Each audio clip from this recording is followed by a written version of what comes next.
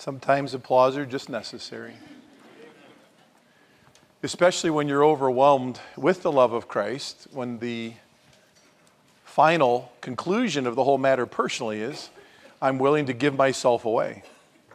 That's all that I can do.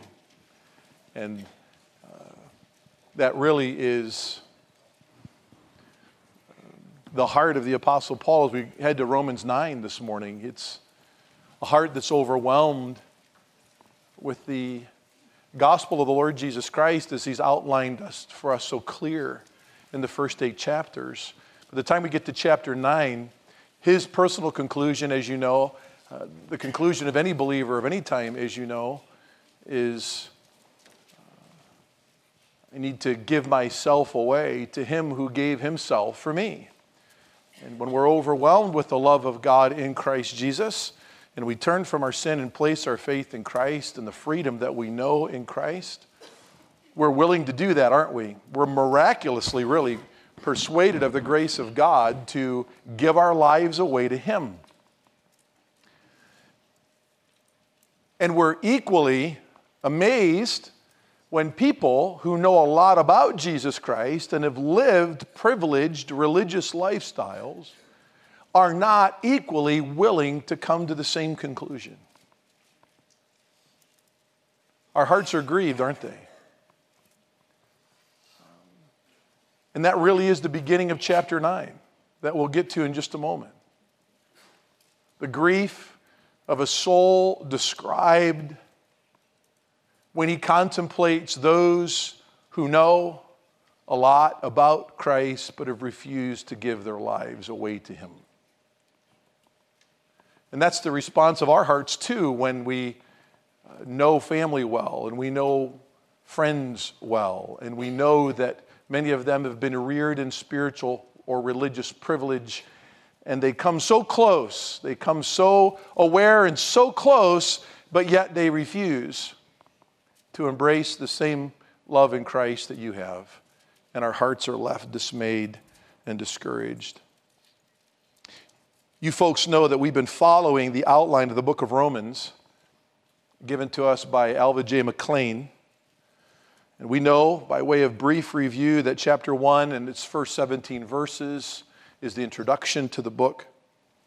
By the time we get to chapter 1 and verse 18 through chapter 3 and verse 20, we have our first major section of the book, which we highlighted with one word, condemnation, and we gave a question and an answer to that question, and to each section, is the world lost? The question is asked, and Paul answers that by saying, yes, all the world is lost and guilty before God. In chapter 3 and verse 19, the heathen, the moralist, the religious person, and the whole world, they're all lost before God. The second major section we concluded before the holidays. Salvation. Yes, all are condemned in sin, but what did God offer? He offered salvation to all who are condemned in sin. And the righteousness of God revealed, and that's seen in chapter 3, verse 21 through chapter 8 and verse 39. And the question is raised by McClain, how does God save sinners? And it's answered in chapter 8 and verse 1, in Christ. In Christ. And we understood justification in chapter 3, verse 21 through chapter 5 and verse 21.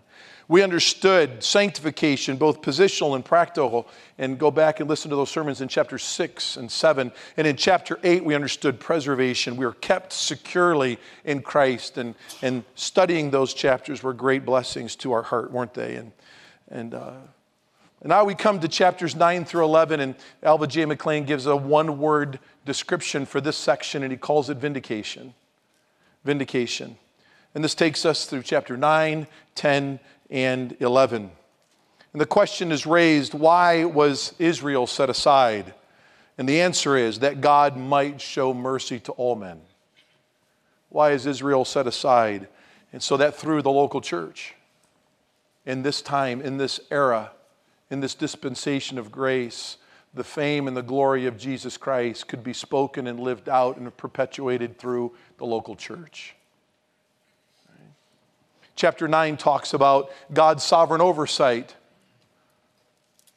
of how that mercy is demonstrated to the whole world.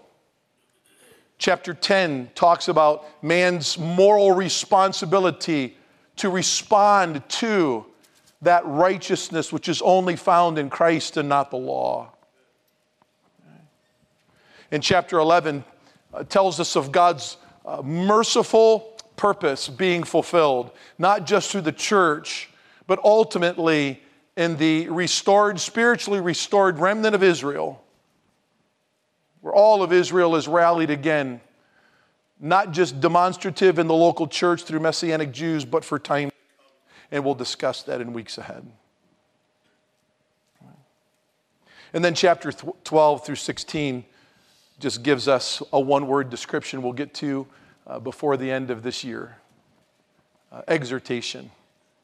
How should a man walk? The question is raised in those chapters. And chapter 12 and verse 2 tells us he walks by being transformed. What does a transformed daily life look like? Okay? But that's later on in 2018. But for the next several weeks together, we'll be working our way through chapters 9 through 11. 3 chapters that I believe fit perfectly into the flow of Paul's writing to the Romans.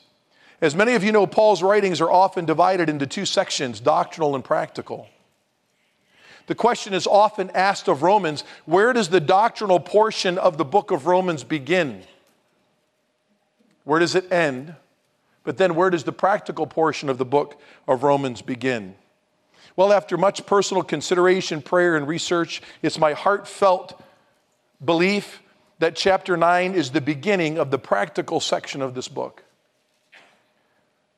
It's certainly full of doctrine, but you'll find that's true of every practical portion of Paul's writings. Everything we do daily is because of what we know scripturally. Would you agree? So there's always going to be an underpinning of doctrine in the way we live. But for our purposes here, I would like for us to consider that this is where the Apostle Paul begins to put flesh and blood on the doctrine of salvation in his own life. And it's very interesting, I believe this, because he starts with his own personal application in the first 5 verses of chapter 9.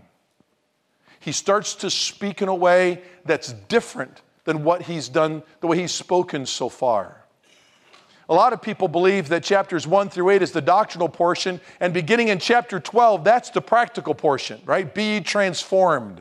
Don't be conformed, but be transformed. This is your logical sacrifice in life. And they believe that chapters 9 through 11 is just like this parenthetical insertion that the Apostle Paul puts in here that's kind of unrelated to chapters 1 through 8 and chapters 12 to 16. And I think that's foolishness to do that. This makes absolute practical sense, as all Scripture does, if you understand immediate context, chapter context, and chapter context within the context of a whole book. When you understand its author, when you understand the recipients of the letter, it all makes sense, and we're going to try to do that as we move forward together. In the next few weeks, we study these 3 chapters.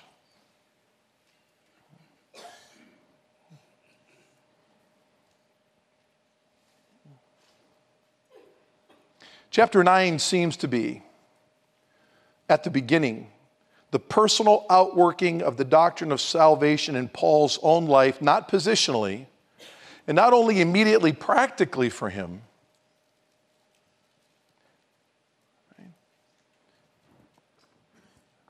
but in a way, in relationship to something Paul, even in his own mind, cannot grasp. It's difficult for him to grasp. And it's in relationship to why do some people who have heard the gospel over and over still spurn the gospel. The direct application is to his own people, Israel. We're going to discuss that towards the end of today's sermon. But let's read these first few verses. And I'm going to begin in a way that I hope ties the doctrinal into the practical here, as Paul draws the circle around himself and says, okay, I'm struggling with something. There's something I don't understand. Right? And then verses 6 through the end of the chapter is going to help us in future weeks process in our own minds how to work out Paul's struggle, because we're going to find out after reading Paul's struggle and describing it this morning, you and I struggle in the same way that Paul did.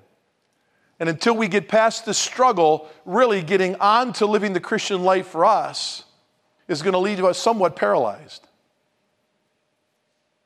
So it's critical for us to understand these things, to be sure. What does he say here? And you'll notice here, I believe, 7 personal pronouns Paul uses in the first 5 verses. He uses the personal pronoun I 5 times, and I believe my or myself twice. So he's really opening up his heart to us. There's a struggle he's having. He said, I am telling the truth in Christ. In other words, I'm in him. I'm secure. I get what I just taught you in chapter 8, which began at the beginning of the chapter and in the chapter of chapter 8 with the phrase in Christ. I know I'm in him. So it's a proper way for him to begin his flow of thought in this chapter. I am telling you, I know I'm in Christ. I'm not lying. I'm assured that I'm in Christ. Even my conscience, governed by the Spirit of God, testifies with me in the Holy Spirit. He's layering it on pretty thick here, isn't he?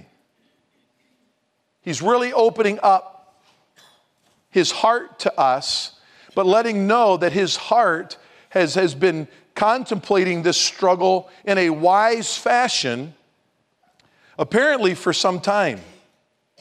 And what's that struggle that the Holy Spirit can give witness to in his own heart, that's fully secured, assured in Christ Jesus?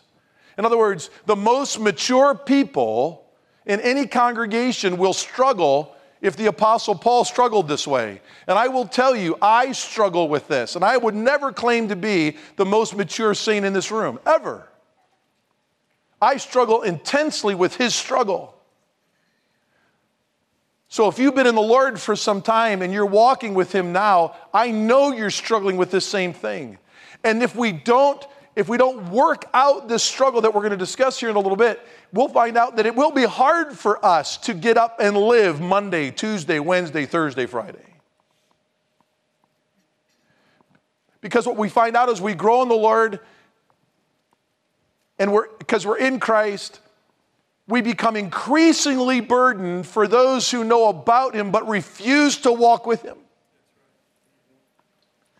And that grief in our heart is such an agony that it can actually paralyze our joy of who we are in Christ and distract us, discourage us.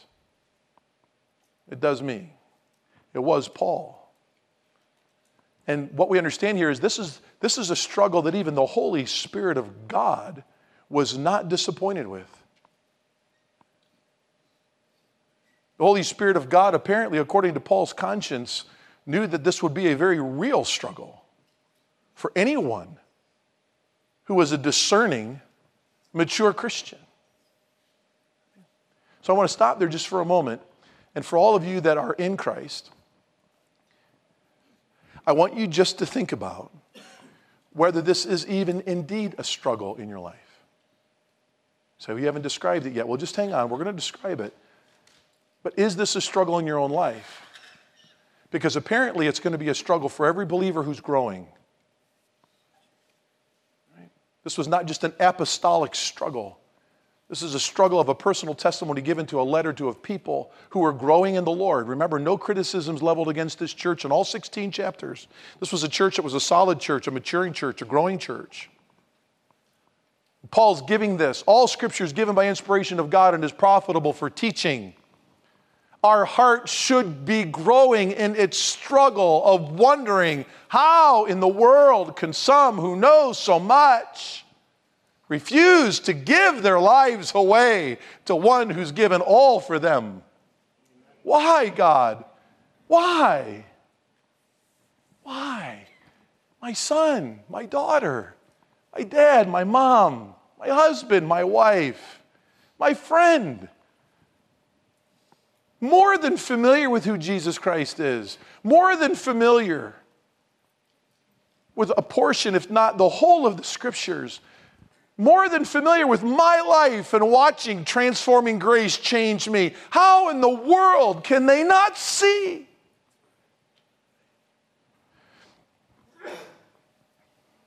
Paul says here, verse 2, I have what? Great sorrow.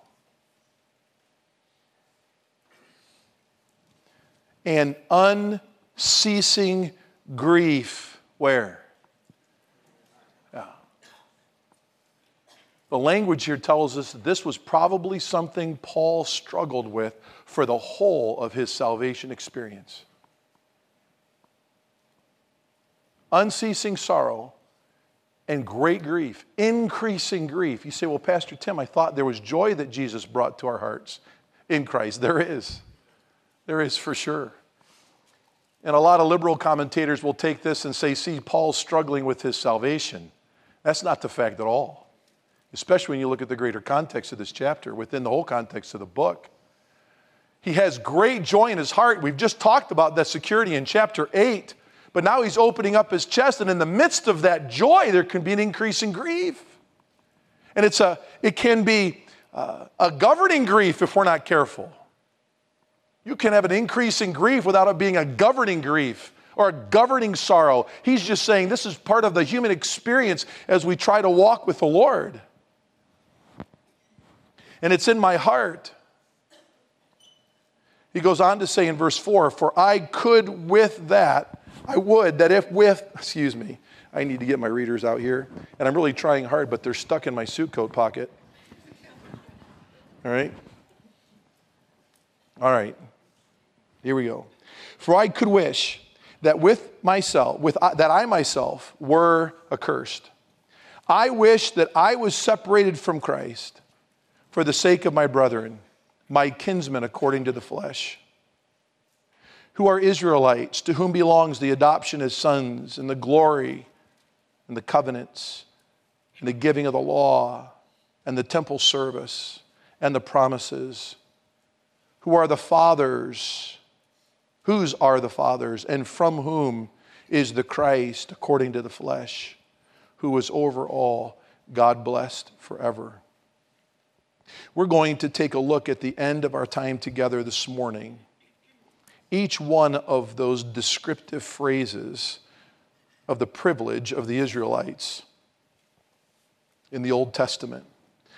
But for now, we focus on this phrase, not just great sorrow and unceasing grief in my heart. It goes farther than that.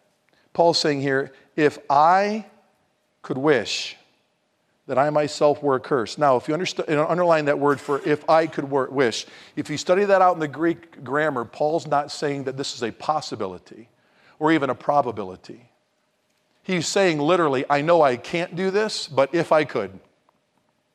This is his heart for people who know all that they should know to come to a saving knowledge of grace in Christ, but they've said no. Right? I would if I could, but I can't. So I won't. That's the idea here. That I would be anathema. Same word used in Galatians chapter 1 for someone who, again, aligns themselves with works salvation after they've been saved because of the work of Christ alone. Right? That's another gospel. Let that person who preaches that you're saved through good works be accursed. I wish I could be called accursed again. If my nation, my people by blood, the Jewish people, could be saved. If millions could be saved and me, one condemned, I would do it. That's my guttural feel. This is my reality. This is my agony for those who are around me, who are closest to me, my family, my friends, my people. My nation could be saved.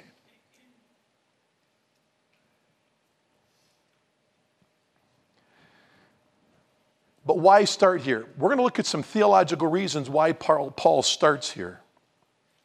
I mean, obviously, the passage is going to outline for us that the time for the purposes of the Jews was temporarily over, and now the local church is going to be exalted as the organization, if you will, the entity, the institution on earth that would bring the good news to the world that the Jews would fail to bring because they rejected Jesus Christ. Now the Gentiles are going to be reached because of the church. We're going to discuss all that, but why does Paul start here?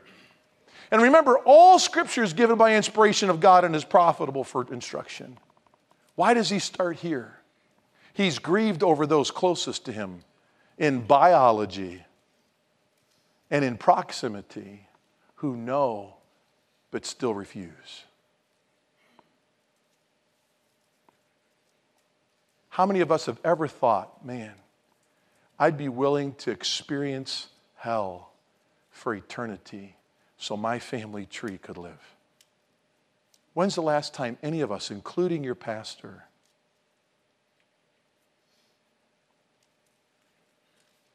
actually thought,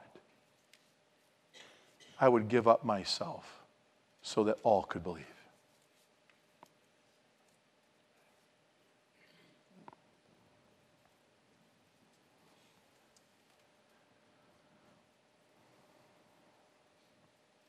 God is not willing that any should perish, but that all should come to repentance. Correct? For God so loved the world that he gave his only begotten Son, that whoever would believe in him would not perish but have everlasting life.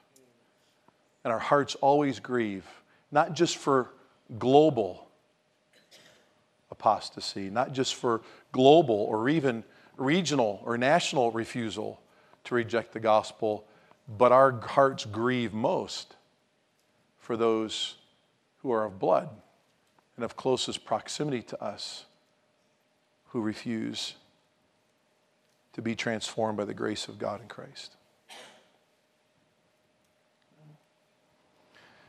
I want to tell you a little story, and then we'll wrap up outlining these phrases together that describe the privilege of the nation of Israel.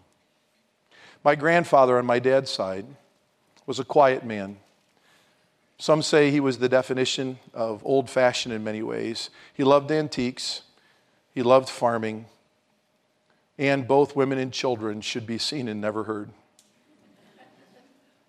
He was the beginning and the end of all things in his life and for others around him. He was to be served, and I can't remember one time in my life seeing him serve his wife, his children, or his grandchildren. He never served at church, and if he ever made it to church, it was only on Easter and Christmas. As far as we knew, he grew up in rural Garrettsville. He had little to no spiritual privilege at that time. There was an uncle, though, in our family named Joel Dana Hall who knew Christ, and he was passionate about his walk with God.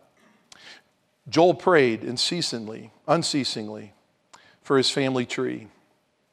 Truly, today, anyone that has come to know Christ in our family most likely knows the Savior because of the prayers that were answered by great Uncle Joel Dana.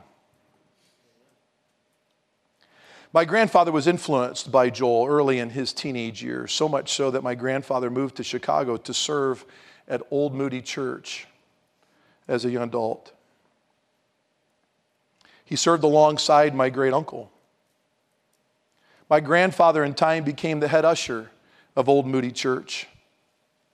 Joel Dana was the head of Colportage, which is evangelistic outreach in the city there in Chicago where the school was and is. For a time it seemed that Harlan Potter, my grandfather, was quite enamored with Christ. But then tragedy struck his family. His father was seriously injured on a farming accident. Infection set into that injury, and he died soon thereafter. It was custom for the oldest child in the home to return to take care of the farm, to take care of mom, and to take care of the younger children. My grandfather left his service at Moody Church under Harry Ironside and came home to a bitter and angry mother. They didn't go to church. And for over 55 years of my grandfather's life, he would reluctantly be willing to hear about the Lord Jesus Christ. He waxed bitter like his mother. He married outside of Christ. He reared his children in a religious fashion outside of Christ. But he was always non-communicative. of any desire he had to follow the Lord he said he once knew. All three of my grandfather's children, Bob, my father, Jim, my uncle, and Pam, my aunt, came to know Christ because of Uncle Joel Dana Hall. And my grandmother did as well. When my father was saved, he felt impressed to head into full-time gospel ministry. Fearfully, he told my grandfather, who responded, and I quote, I wrote this down years ago, "If you become a preacher, Bob, you will have no place in this home ever again, and you'll be wasting your life. Now get out." Fewer things in life are more hurtful than being abandoned by your parent, especially when you are just trying to follow the Lord. Over a decade and a half or so, the relationship was somewhat mended, but never on a spiritual level. Dad was always found giving and serving my grandfather, who expected it. Dad was always graciously attempting to share Christ with my grandfather, who pretended to lend a deaf ear to the conversations. Growing up at time, we as children would ask my dad on the way back home from visits to Grandpa Potter's house, "Dad, do you think Grandpa knows Jesus? He's awfully grumpy and mean."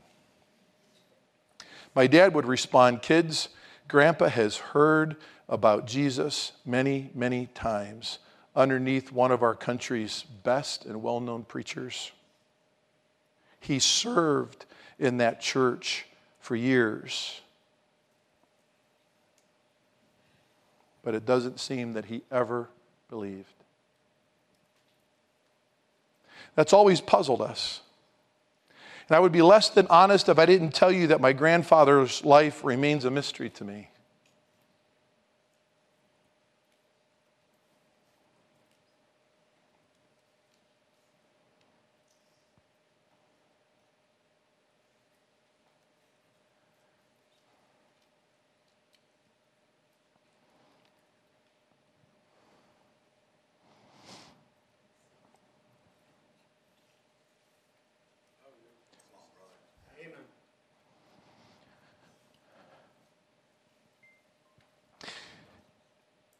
And so many of us have shared similar circumstances, haven't we? When we've prayed so long, and we've witnessed so much, and we've loved so compassionately.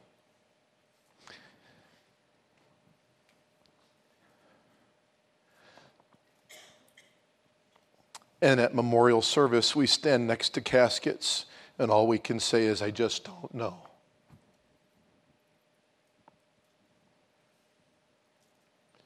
And you struggle, don't you? And if that struggle wasn't there, that's really what we should be afraid of.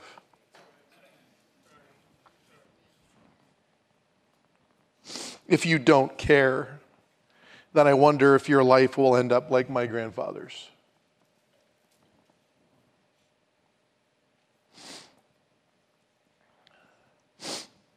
So my struggle, I believe, is exactly Paul's struggle in these first 5 verses, and his struggle is my struggle. His struggle is our struggle. As we look at chapters 9 through 11 together. Why, oh why do some who know the gospel so well and have others live it out in front of them for so long seem to reject it? Why are some just merely willing to be religious, have a knowledge of God and of Christ without knowing him personally, while spurning a personal walk with their Creator?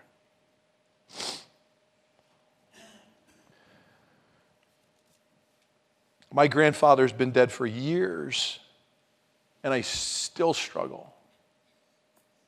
I still struggle.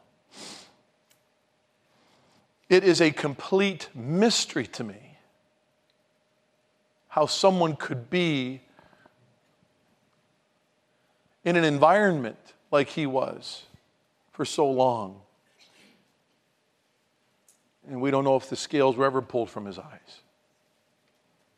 Yes, folks, I understand God is the savior of a soul and the judge of a soul, not Tim Potter. But if we're to know someone by their fruits, We just don't know.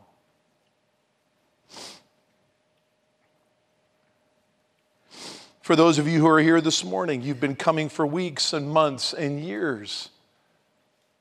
You've been eyewitness to a spouse or to a child or to a friend that's been transformed by the saving grace of Christ.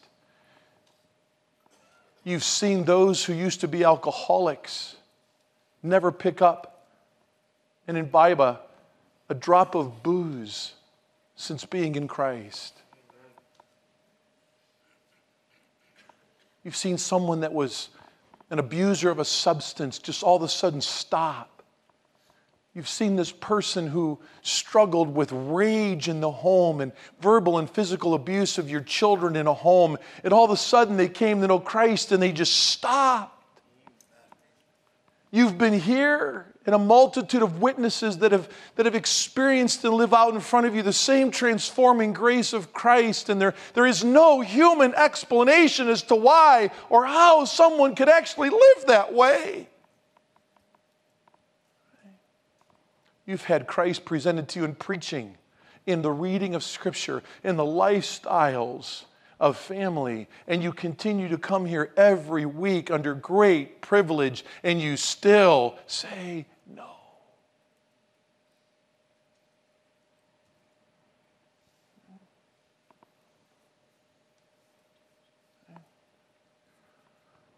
But it's never too late. It's never too late to say yes.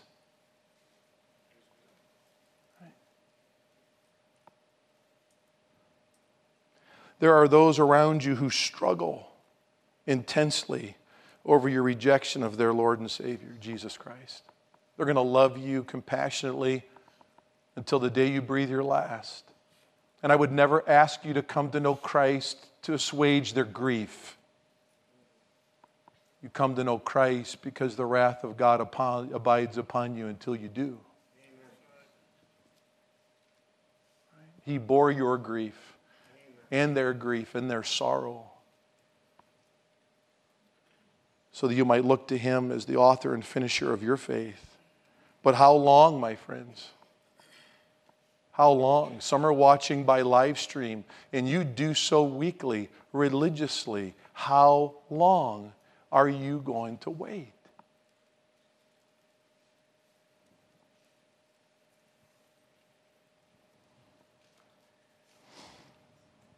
Will you persist to live your life in spiritual denial of the infinite grace of God in Christ, while you continue to lather yourself and saturate yourself with a great company of souls who have embraced Him and experienced His transforming power, while you rationalize with a millennia of thoughts as to why a personal surrender of your own to Christ in your life is superfluous or needless?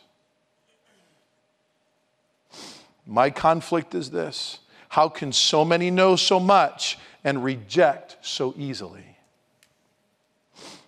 How can so many be heartless to remain unthankful and unresponsive to Christ's sweet invitation to come unto Him and be unloaded of their great load of sin and to know peace and rest in their souls, which only He can offer? Why? How? This is Paul's struggle, and it should be our struggle. I want to let you know, as you hold your finger here and go over to the end of chapter 11,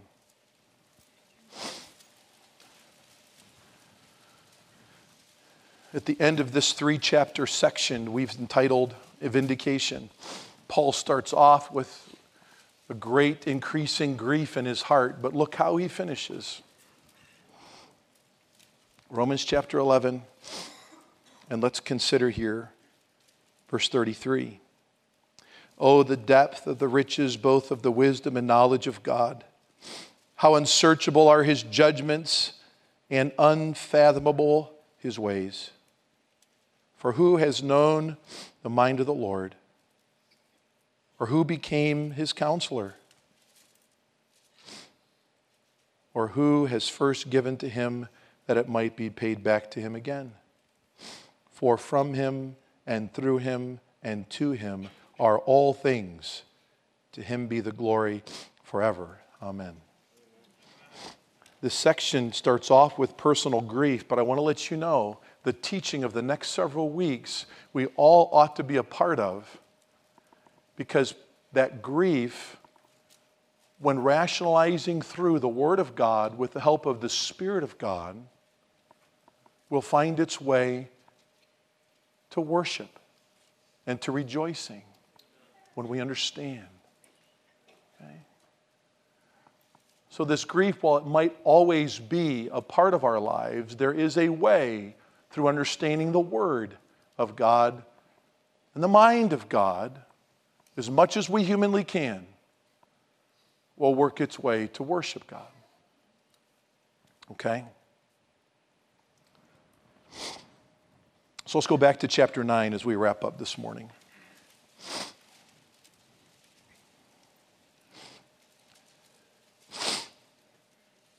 It says here in verse number 4, if I can draw your attention there. We'll back up into verse 3. These are my kinsmen, according to the flesh.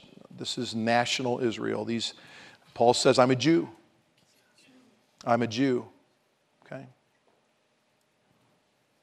I have no problem in saying that. I'm proud to be Jewish. That's literally what he's saying here. They're Israelites. Okay? They're Israelites.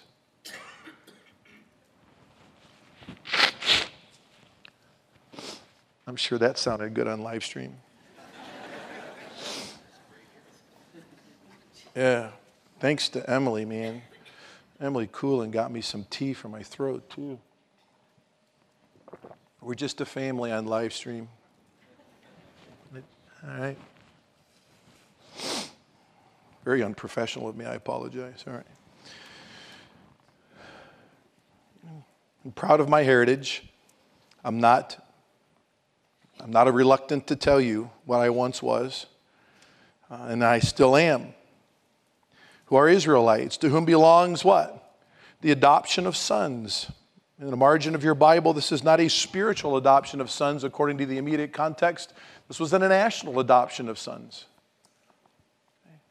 This goes clear back to the Abrahamic covenant, where the nation of Israel, for no good human reason, was chosen by a sovereign God for the display of his glory in the world and the dispensation of law.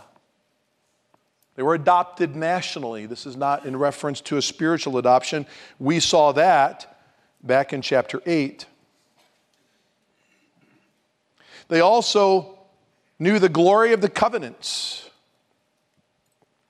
Now, manuscript evidence tells us, for those of you that like to be deeper Bible students, that the majority of manuscript evidence would tell us that covenants is singular and not plural here. I'll let you wrestle that out in your own study of the Scriptures. But the Bible truth is here that these covenants explained for the Jewish people that from them would come a Savior, would come a Messiah. And God's sovereign choice of them was for the purpose of the coming of this Messiah that would bring salvation to the whole world. They were children of covenants. And in addition to that, they had been given the law. I believe this is in direct relationship to the law of Moses, which we would know as the first 5 books of the Old Testament, like the Pentateuch, okay? And what does David tell us in Psalm 19:7 about the law? The law of the Lord is perfect, and it what? It converts the soul. There was enough information given about this coming Messiah through the covenant, if you will, for even those who by oral tradition had the law read to them, because no one was carrying around a Bible. There was enough given about Christ for them to have their heart transformed by Him. The law of the Lord is perfect. It's all-sided, it's complete, and its intention was to transform miraculously by grace the heart of a person, which only God can do. They were given the law. And we know from the book of Galatians, the law's intent was to teach us that we could not keep it and that we were imperfect and that we needed someone of perfection, the Messiah of these covenants, to turn to trust for our salvation. In addition to that, they were given the service. Italics here is probably in your New American Standard Bible, and that's just in relationship to, you have been eyewitnesses of the priestly order and their responsibilities of temporarily atoning for sin in all of these ways. And you've been told, pre-Abrahamic covenant, that someday there would come a lamb that would take away the sin of the whole world. And this temple service is just to show you temporarily what ultimately Christ would do. You've been given the temple service. And my friends, that had to be pretty graphic, to be eyewitnesses of the bloodied hands of the priests and the slaughtered headless sheep, right? I mean, you guys know, if you know the Bible, this is graphic picture for spiritual purposes. These were privileged people.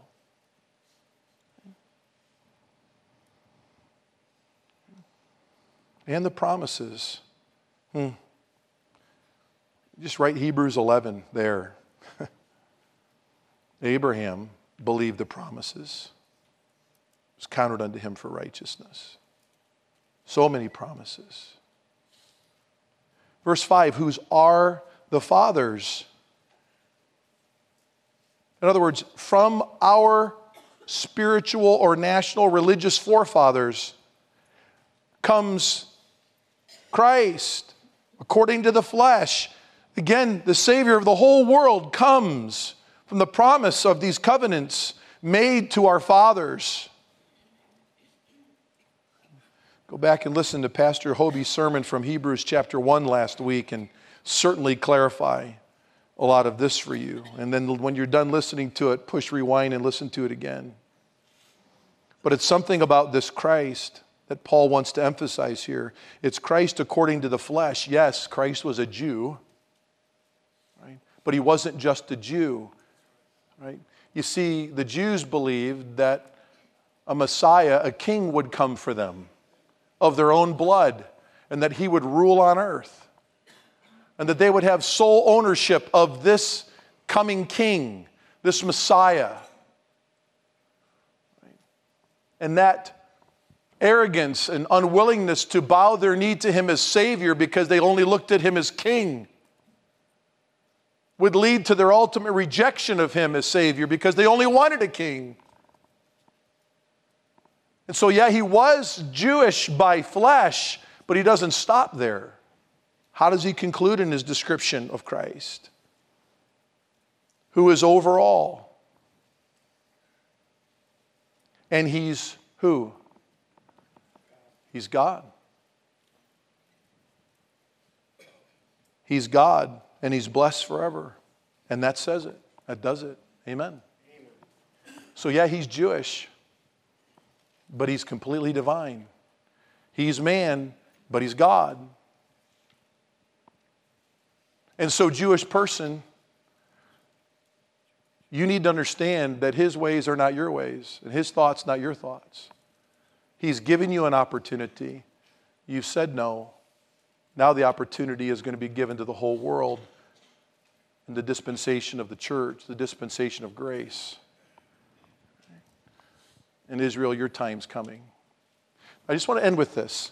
You know, he's writing this to the Roman church. Do you know how many Jews were sitting in those seats listening to this letter being read? Not many at all. So that's where I think some commentators make the mistake of looking at chapters 9 through 11 as this great, big, grandiose address to the Jews. It wasn't. It was not. If you look at the recipients of this letter, the majority of saints in Rome were Gentiles. Paul is just simply giving here a personal example of his own grief in his own heart of not understanding why in the world people could say no to something that was so obvious that he had experienced in his own heart. And then as he works out God's sovereign plan with Israel in the rest of chapter 9, it's going to be very easy for us to see God's sovereign plan for all the Gentiles in doing so. But he starts with grief and compassion over souls who knew but said no. We have to land there first. If we don't land there first and we go into the rest of chapters 9 through 11, we will come out a more cold, well-learned, institutionalized organization.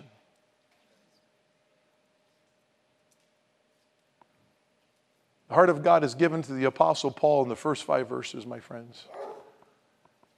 We're going to be led from grief to joy, as we know. We're going to sing that doxology together at the end of chapter 11 very willingly, because we're going to be able to process through his word and understanding some things that, some will be mysteries for sure, but other things obvious.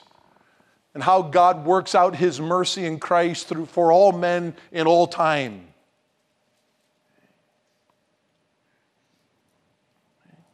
And how do we begin this? Look at verse 6. We'll start next week. But is it not as though the word of God has failed? None of us would say that. So where's the answer to our grief? It's in the word. Amen. It's in the word. And what we'll find out here in the rest of chapter 9, Paul starts off with his personal struggle. And he answers his own personal struggle. So it's kind of like he's having this conversation with himself in this letter that's read before the whole church of Rome. Here's my struggle. Here's the beginning of the answer to my struggle in verse 6.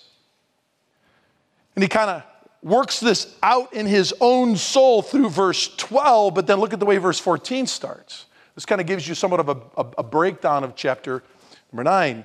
In verse 14, he says, what shall what? We say then. The pronouns changes. So now he's got the Roman people engaged. Now he has personally opened up his heart, and the people in the church of Rome are saying, you know what? I've struggled with the same thing.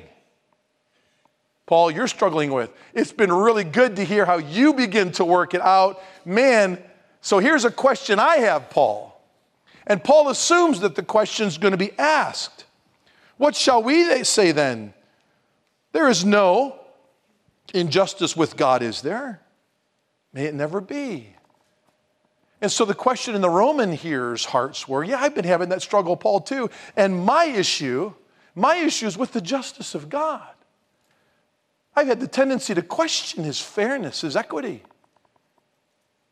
And I know I shouldn't, but I am. There's no injustice with God, right, Paul? No. God forbid. And then he explains. And he works out, he helps them work out their issues with the struggle they're having in their own souls, all the way through verse 29. And then within the thought processes of the grammar, chapter 9 and verse 30, all the way through chapter 10 is really one answer to another question. In verse 30, what shall we say then together? So Paul gives his struggle, works out before them his own struggle by use of the word. Then he assumes a question they would ask, and he works that out with them. And then he says, okay, all of us are in this together, so what shall we all say together in relationship to God's sovereign scheme of saving men? And chapter 9 and 30 through the rest of chapter 10 talks about man's moral obligation to look to the perfect righteousness of Christ and not works. Okay? So it kind of gives you a little bit of a breakdown of where we're headed with the thought processes beginning next week. Okay? But for today, right, is there grief in your soul over family and friends who don't know Jesus? When you rub shoulders with the lost, do you weep? Or are you ambivalent? Is your heart like Jesus in Luke 19 when he looked upon Zion, Jerusalem, for the last time, and he stood outside the city before the Passion Week, and what did he do? He just wept. And what was he weeping over? those who knew so much and received so little. Do you grieve? For those of you here this morning of great privilege, great religious privilege, not just church and Bible knowledge, but the living out of people in your life who know Jesus. You've watched so long, and you've given nothing more than a simple tip of the hat to the change of life, refusing to understand that only an omnipotent, all-powerful Savior could bring about that change. And if you knew it, your life has been intentionally living in denial of Him and His power so that you could live your own way.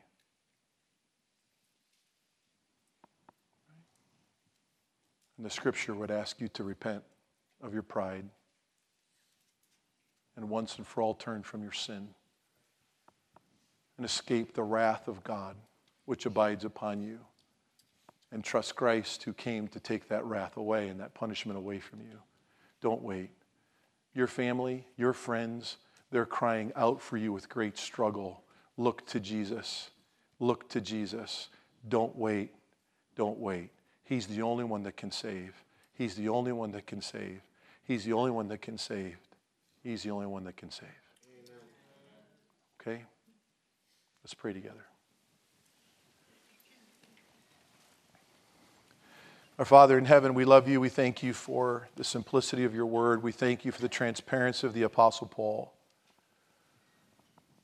who opened up his heart to share his own grief and his own struggle. And I know that many of us are struggling the same way. And I pray, Lord, that we would know your grace and that we would understand the teaching of your word in these weeks following so that our grief can lead to doxology, to praise, through a proper understanding of your word. But Lord, my heart most goes out this morning to those who know so much, have never turned to Christ. I pray that today would be the day that they would say, you know what? I have rejected, I have caused the grief in my Savior's soul. And if you're here this morning and that's your person, you just pray this prayer. Lord, I know that my sins caused you grief. I know my rejection of Christ has caused grief to my wife or to my husband, my children, my friends in this congregation. They've been waiting so long. They've been agonizing so long. But Lord, today, I turn from my sin not because of their grief, but because of my Jesus who bore my grief and my sorrow on the cross. Lord, my sin put you there. Lord, I'm sorry for your slaughter. Lord, I'm sorry for your death. Lord, forgive me of my sin. Lord, I desperately need you and you alone to save me. Forgive me. I believe. Once and for all, I believe.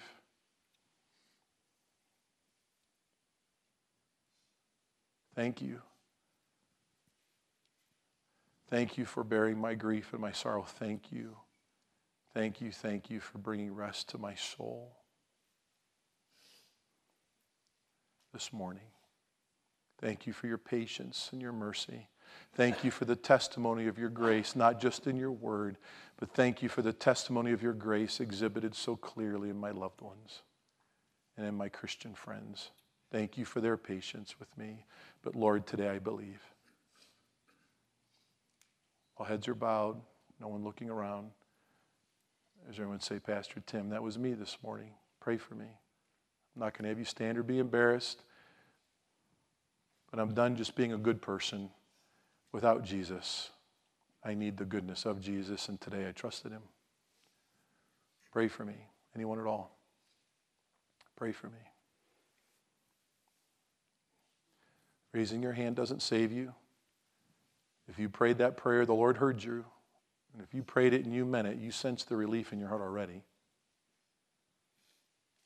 I want you to come and tell us so that we can help you grow.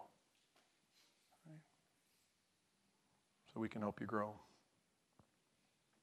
Father in heaven, we thank you. We pray the Spirit of God's work in each and every one of our hearts, both those who believe and who yet unbelieve. There are some here, Lord, who are almost persuaded. I pray that today, if not this hour, the next would be the day of their salvation. In Christ's name we pray. Amen.